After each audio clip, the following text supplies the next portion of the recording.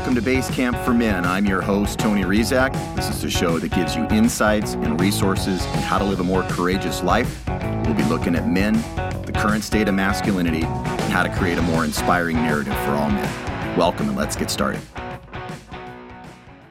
One of the themes of Base Camp has been personal development for both men and women out there.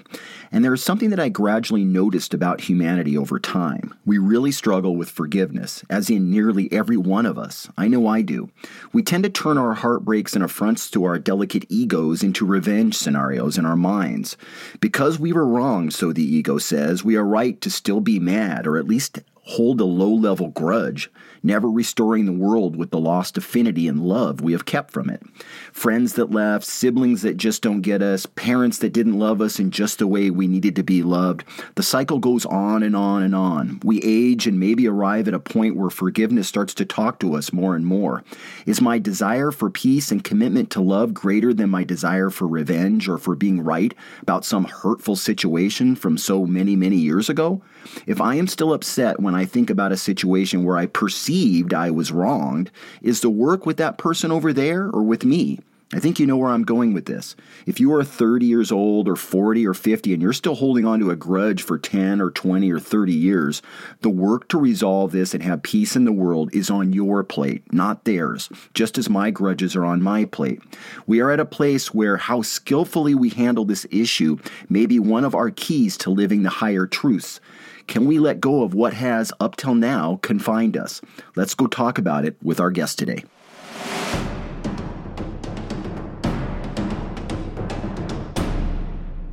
Nancy Polsky is a leadership coach, speaker, and award-winning leader in corporate learning. Nancy has been a recognized leader in workforce development as part of Training Magazine's Lifetime Achievement Top 125. We got together to talk about, among other things, the power of forgiveness. Here is my interview with Nancy Polsky.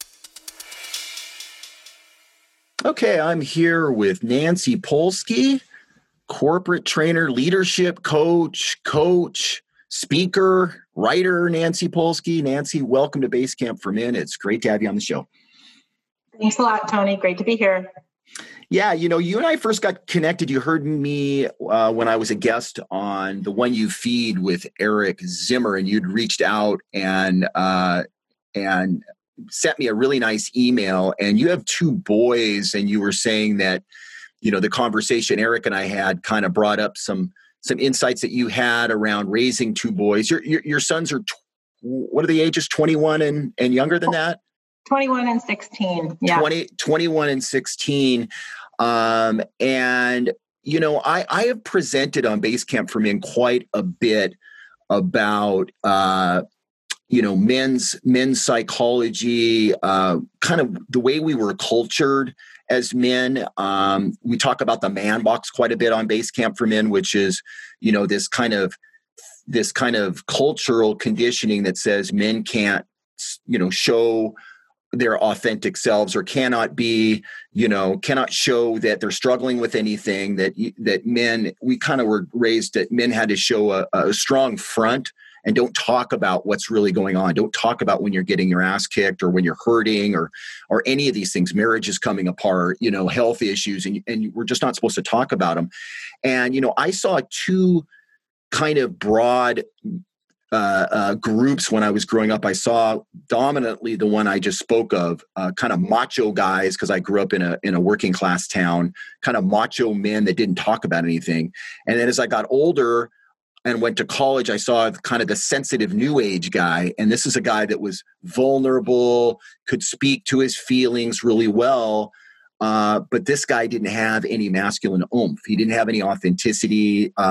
Women and other men didn't trust him. So I could see, that wasn't the way to go. And so through the Mankind Project and kind of the work that I have done in that kind of men's personal development, we kind of landed on this kind of, authenticity was the key for men, but I still see men struggling to reach out for help, to get support. So I still see a lot of the shadow of that.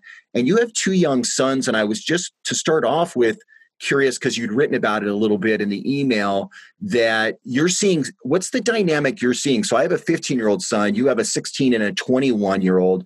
I can see the millennials kind of up close in the workplace for myself. So I can see kind of how they're being, but I was curious to see what your take was on how they're growing into young men, what kind of conditioning they get, what are the good things, maybe some of the shadow that you see in your two sons, and they're quite different and they're a little bit different in the age. So I just wanted to start off, like, what are you noticing about how they're taking on messaging around being a man? Yeah, that's a really great question.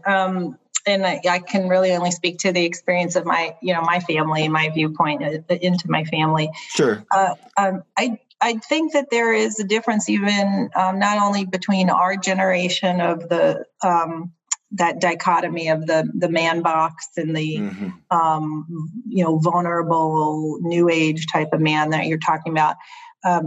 There's a difference between those two for sure, but I see less of that in my son's age, especially my 16-year-old. That is, I see he and his friends, their group is incredibly authentic and don't really struggle to reach out for help to one another. They do it in their own unique way that is different than what mom would expect, and it's not this new age, too vulnerable, too in their feelings, and not able to have a masculine kind of umph to them. Yep. I find them to be incredibly authentic, and also aware of their feelings. That's great.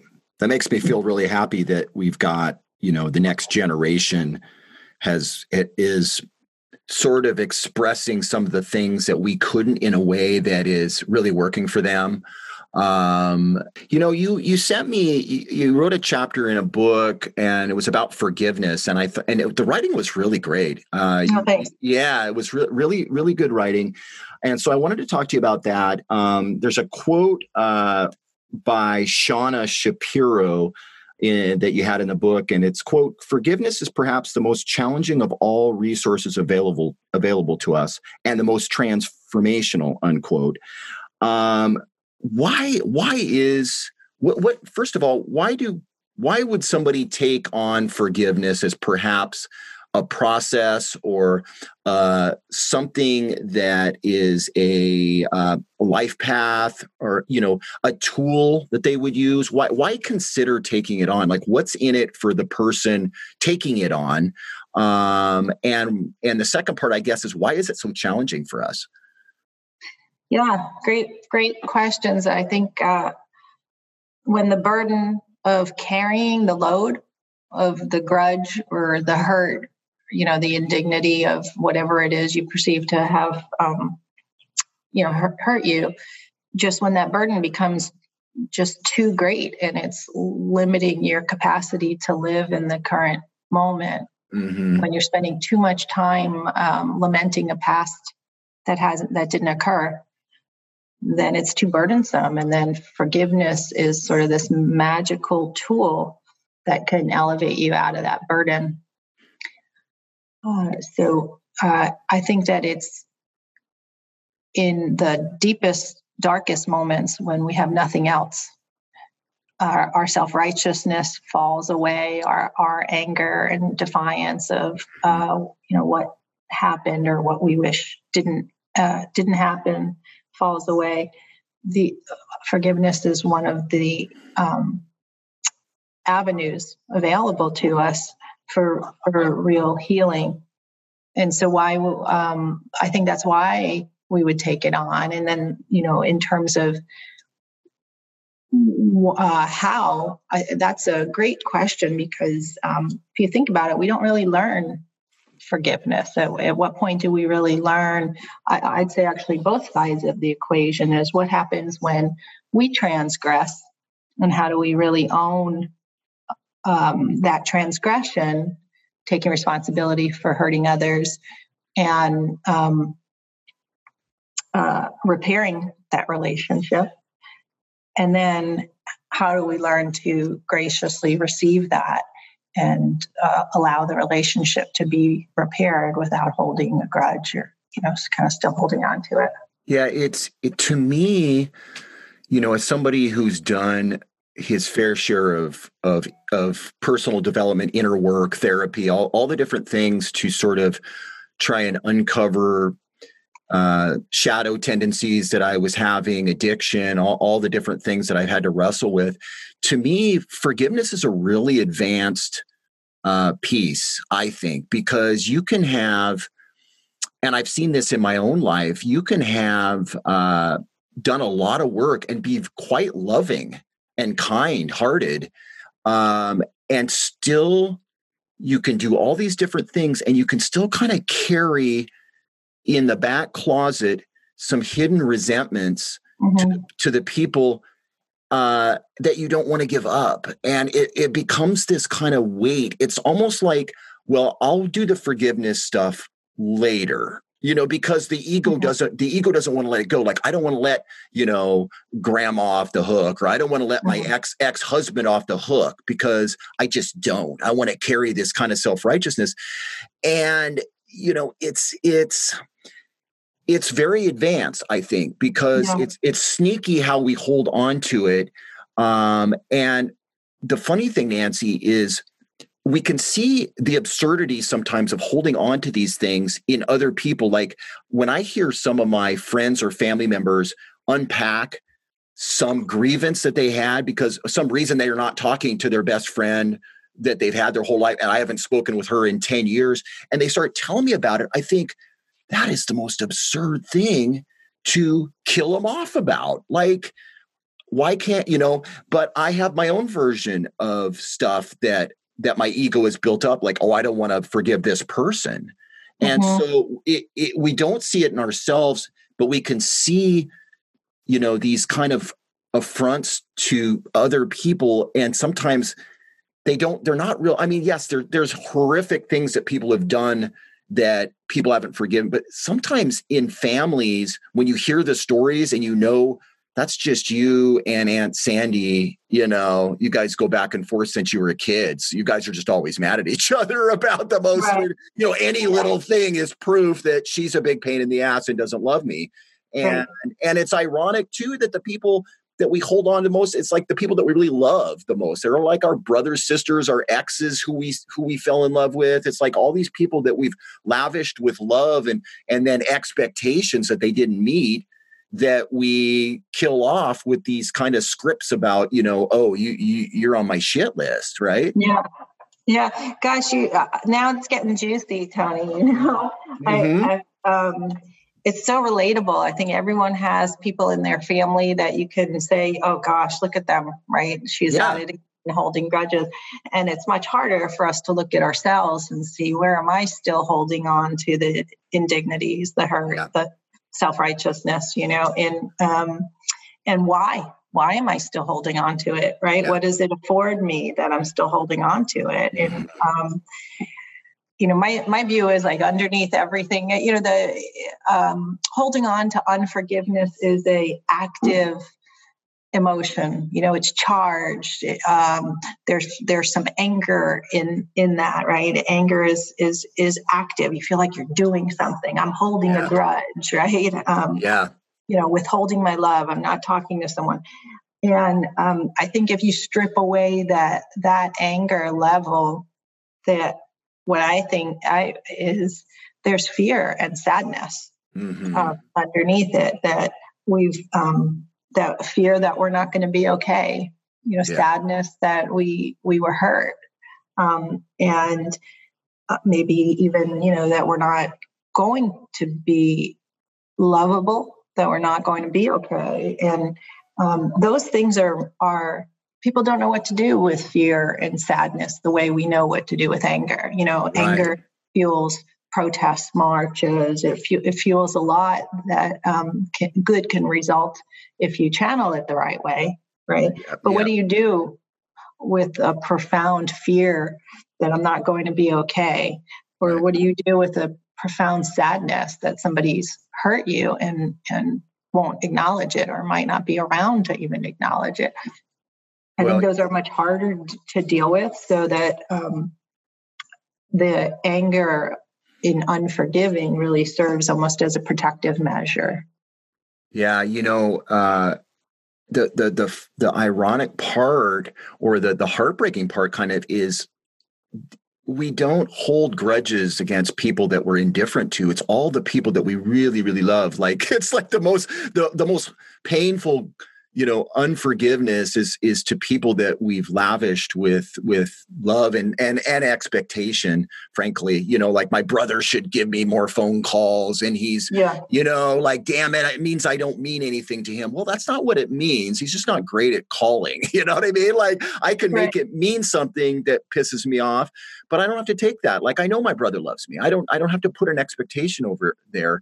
And it's, we get conditioned by Hollywood for the revenge, right? Like, so we like num. Like, I'm not forgiving my ex, or I'm not forgiving this friend that turned their back on me when I needed him. And Hollywood's full of these kind of revenge scenarios, John, everything. I mean, you name the movie, John Wick, there's all these all these great movies, like, oh God, that was satisfying revenge over that wrongdoing, And so we kind of carry this little subconscious, like, if I let it go and really forgive this person, then I don't get that juice of that indignation and that kind of like, I'm going to get you back by, I think one of the things I tell myself if I'm running that script is, I'm going to get you back by, you turn your back on me, I'm never going to call you ever again in the rest of my life. It's just like, well, that's not real emotionally mature. I don't know if that's, and I really love the person. This friends, I have friends that I've been friends with for a long, long time, and we've had falling outs, and it's just like the pain body part of me, the ego part of me is like, I want to get them back. I want them to suffer as much as me, but the poison is inside of me. I'm the one I'm doing it to myself by holding on to it. I have no idea what's going on over there because we haven't spoken in 10 years, right? Yeah, they may not even be aware of the whatever the experience is that you had. In fact, they often are not. Yeah, right. I think to your point about the Hollywood revenge, scorched earth scenario, that's active, right? That makes for much better film footage than simply sitting with your hurt, right? Yeah, it does. Just being with your hurt, like, we all do it. We all live interconnected. So by definition, there are times that something I'm going to do is going to hurt someone who I'm close with. Yeah. And so like I said, I think there's two sides of this. The one side is, learning to own that when you do hurt someone, and how do you repair the relationship, is one side of it that we don't really learn. If you think about it as a kid in the playground, you take another kid's shovel in the sandbox. What does the teacher make you do, right? She drags you over to the other kid and say sorry to Johnny. Yep. I might not be sorry. I wanted to use that shovel, right? But we're told, like, that we have to apologize. But that's not really repairing the relationship, and, or owning the misdeed. Or even, maybe it's not even a misdeed, right? It's just two people's desires that butt up against each other. I wanted the shovel and you were using the shovel, right? Right. As simple as that. So I think on the one side, there is owning those misdeeds and still and seeking to repair the relationship. And on the other side, it's like, what do you do when a misdeed has been done to you?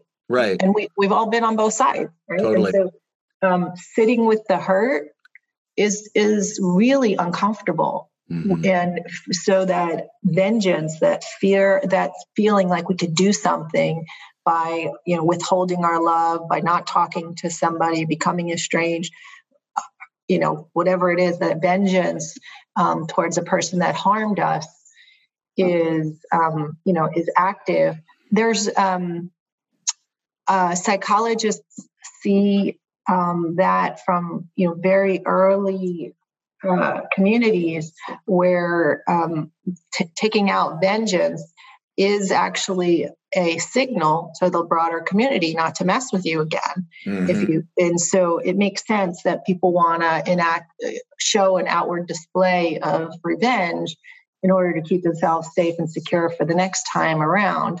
Yep. And when you do it short, right, one and done. But when you stay in that place of some of these characters in movies, like you're talking about, scorching the earth all around them, it doesn't serve.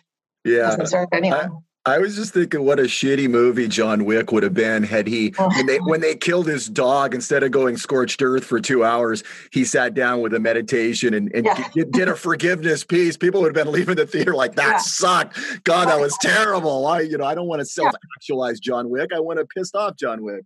So. Well, and also that revenge is done then, one and done. It could be potentially one and done. I scorched the earth and then I'm okay. But he keeps going. That's true, right? But sitting with hurt, it feels like a bottomless pit. I had the first year of the pandemic, I was at home isolated with being treated for COVID, 16 days by myself at home. And I was really sick. And the pain of, being sick, the fear at that time, our hospitals were basically just intubating people here where I live. Mm-hmm. And, all of that, of course, was scary. But the part that hurt the most for me was that one of my children was estranged from me at the time. Yep. And I had no place to go, Tony. I was stuck in my bed, 104 fever. And I had no place to run from the hurt of the estrangement. And I had to just sit with it. And that is what nearly killed me. Honestly, the suffering of sitting with the hurt there were moments where it was so unbearable, much more so than the physical pain I was going through. And I think for many people that is so scary, this bottomless pit of hurt, and I'm not going to be okay, that we run from it. Absolutely. So what I learned actually during that time was to sit with it. And it's not very masculine, back to our earlier conversation, to sit with our hurt. And it certainly doesn't make for good film footage. But for me, it was the way through something, right? It was through it. No, that's totally it. It's listening to you talk, like I remember that I had this kind of thought, thinking about this episode coming up to it, that we get it's so human. It shows our humanity that we struggle with forgiveness. I think it's universal. I think it's very challenging. And one of the things about it is, like, we put the other person in a box and freeze them in time. You're the person that didn't call me. You're the person that wronged me 15 years ago, or embarrassed me, or didn't meet my expectations, ex-wife, ex-husband, ex-friend, whatever. So we freeze them and only relate to them through that kind of ego pain body. You're the shit that did this to me. You broke my heart, or whatever. But I don't want to be put in a box. I don't want people to say, I can be a jerk, but I don't want people to say Tony Rizak's just an asshole. He's an asshole, and that's all he is. It's like, it doesn't capture who I am as a soul, spirit, evolving human being.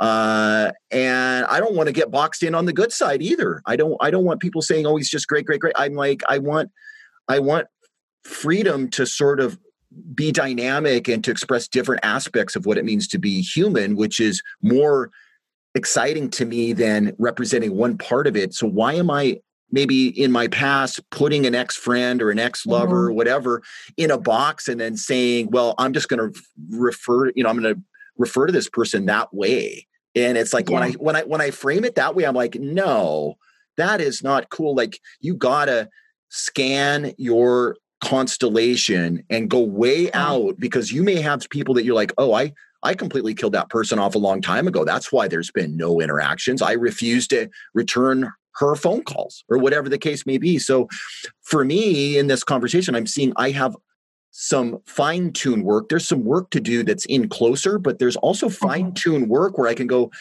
and I also want to tell the listeners too, like you can do forgiveness work with people that aren't alive anymore. In fact, many of us have work to do in that area, because I think what happens is if we have a sibling or an uncle or a grandfather, grandmother, parent that passes away, and it's like, crap, I always thought we were going to clear that thing up, and we didn't. Shit. Right.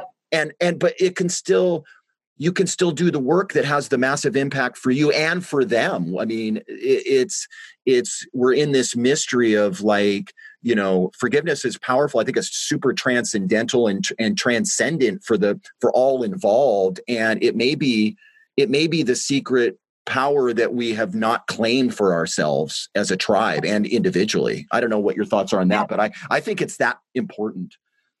I do too. And it's very difficult. I think your point about we put the other person in a box in a point in time, we freeze them as to the moment in time that they were not at their best. Yep. Right. Yep. But that's something we would never want for ourselves. We want the latitude to be a dynamic human being who learns and grows. And yes, we make mistakes and we do some things that are malintended. But we're also wonderfully human and do some marvelous things when we're at our best. But we never give that same latitude to, those folks that we're unforgiving to. Yeah. So, I mean, that's a great question. Why, to me? Yeah. Why do we hold on to that person at their worst? It's super humbling to me because I can see in this conversation with you that it was simply it was a hurt, little boy part of me that got, I didn't get my needs met, or you let me down, or you broke my heart, you weren't loyal to me when I really needed you, friend, and it's just it's the vulnerable hurt part of me that's young, that's spiritually kind of young, and is like, walking back to the house with my baseball by myself kind of person. Yeah. Right. And then I'm like, I'm never going to give you the time of day. And it's like, and then I've carried it. I've carried it not across the board, but for that particular person, I may have frozen that memory in time and said, you're on my shit list until I say so. And it's like, well, I'm 55 years old and I haven't let them off the hook. It's like, anyway. It's such a visual that walking back with your baseball and carry the heaviness that you're describing is so visual. And I think whether it's sitting with the hurt, it's really being present to the hurt. So at some point when you're that little boy in the baseball uniform, right, you got hurt. And now you're saying, I still am, there's a part of me that still is that hurt little boy, even in hurts that are happening at age 55, your kid doesn't call you when you're sick, and you feel hurt in that cellular way that I'm not going to be okay the way maybe you were as a little boy. And, I'm not a psychologist by training, but I think that the negativity bias does play into this, that, we're conditioned to focus on the negative out of fight or flight, out of survival. Yeah. Right. Don't touch the hot stove. You remember it's going to burn you. So we're conditioned to focus on that time we got burned by the stove. So I think it's similar. We're conditioned to remember that time it felt really bad to get hurt on the baseball diamond. Yep. So that we freeze that moment in time. It's almost like a survival technique to focus on but the end result, unforgiving, is what you said, is a heavy load. It's carrying a heavy load. So you come to realize, I can't do it anymore. It's not truly serving me as an act of self-protection. It's actually really self-limiting. But it has to get like darkest before the dawn. At least I found for myself, before I was willing to entertain forgiveness. And I have noticed for myself that it's not a clear line. Like I don't forgive the indiscretion and then, oh, that's it. It's done, tidy in a box, right? There are moments again that I get triggered again, and triggers is such an overused word, but where it doesn't. It's a journey. Forgiving is really a journey. It's not that forgiveness is a destination. Yeah, and it's super powerful. I mean, if we're learning to be, more unconditional in our love, if we're learning higher frequency ways of relating to each other, then clearly this is a tool that we can all use consciously. To me, I think I kicked forgiveness. I recognize the writing around it in people like Pema Chodron and some of these Buddhist writers that were speaking of forgiveness. I certainly recognize the power to transform your inner world and to transform your heart. And I think there was a part of me that wasn't quite ready.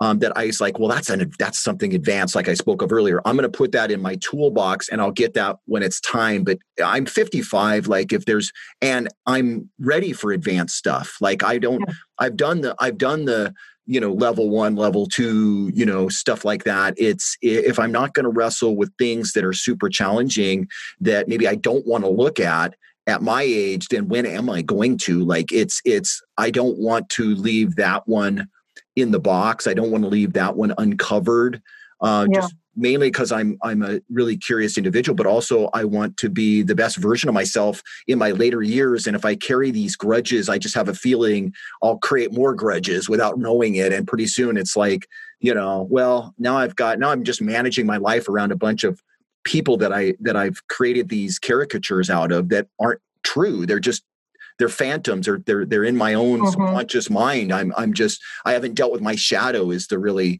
get down to it. It's really what it is, right?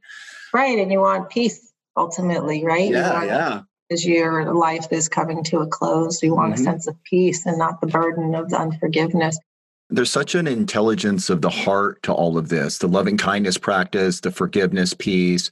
And we all want to live in our hearts with an intelligent resonance of the heart, with compassion, and to be able to sort of dance with all of the different interactions and be, not to judge ourselves, but just to be a little bit more skillful. Like, do I really need to, at this point in my life, not to condemn myself at all, but do I need to hold on to these things? And if something comes up where I get a little triggered, or somebody, steps on my toes, metaphorically, do I need to hold on to it longer than, can I process it very fast? The answer is often yes, if I don't build up a narrative around it.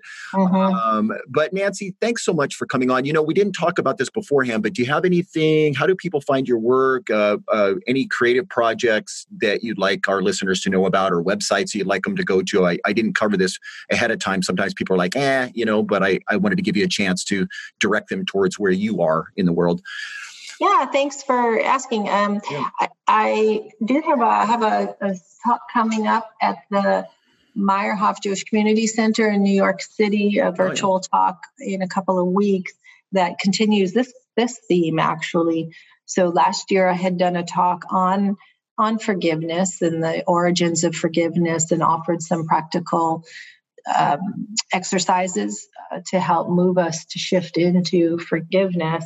And so this is that flip side that I alluded to earlier. The talk is really about how do I seek forgiveness and repair when I've wronged somebody. And I have to tell you, I'm actually really struggling with it. So I'm curious about what will happen. I think it's on the Meyerhoff JCC website. I think that it's July 12th. It's a midday series. And the recordings are online if folks want to check it out afterwards. That that bookend of seeking forgiveness coupled with learning to forgive. That's a challenging one from the person.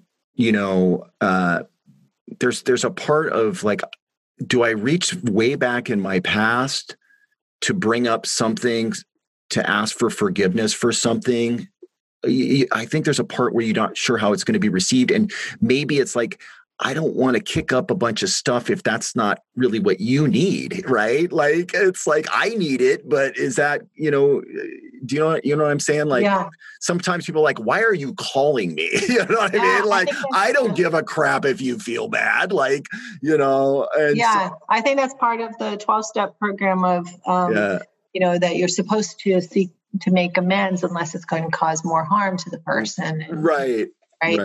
That piece of it. But again, so that's probably part of why I'm struggling with putting the talk together.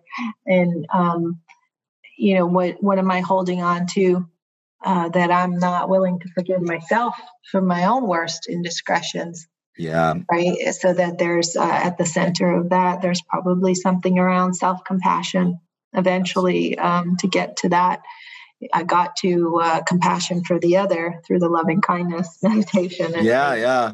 Well, what you could do is you could walk yourself, as uncomfortable as it is, you could walk yourself to ask for forgiveness so that you're in the process. So all the undertones about it with the person and all your fears about this might not be appropriate or whatever. And then how did that go for you? How did it go for them?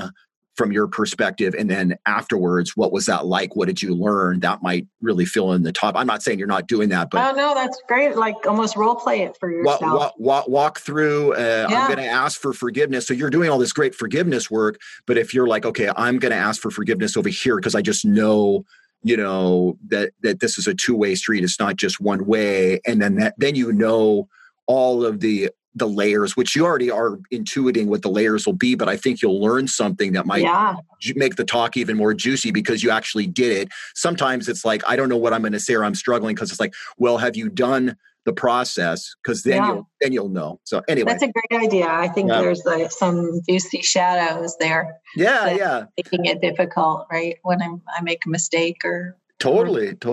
Well, thanks so much for coming on. I really enjoyed our connection. I've enjoyed all of our conversations we've had.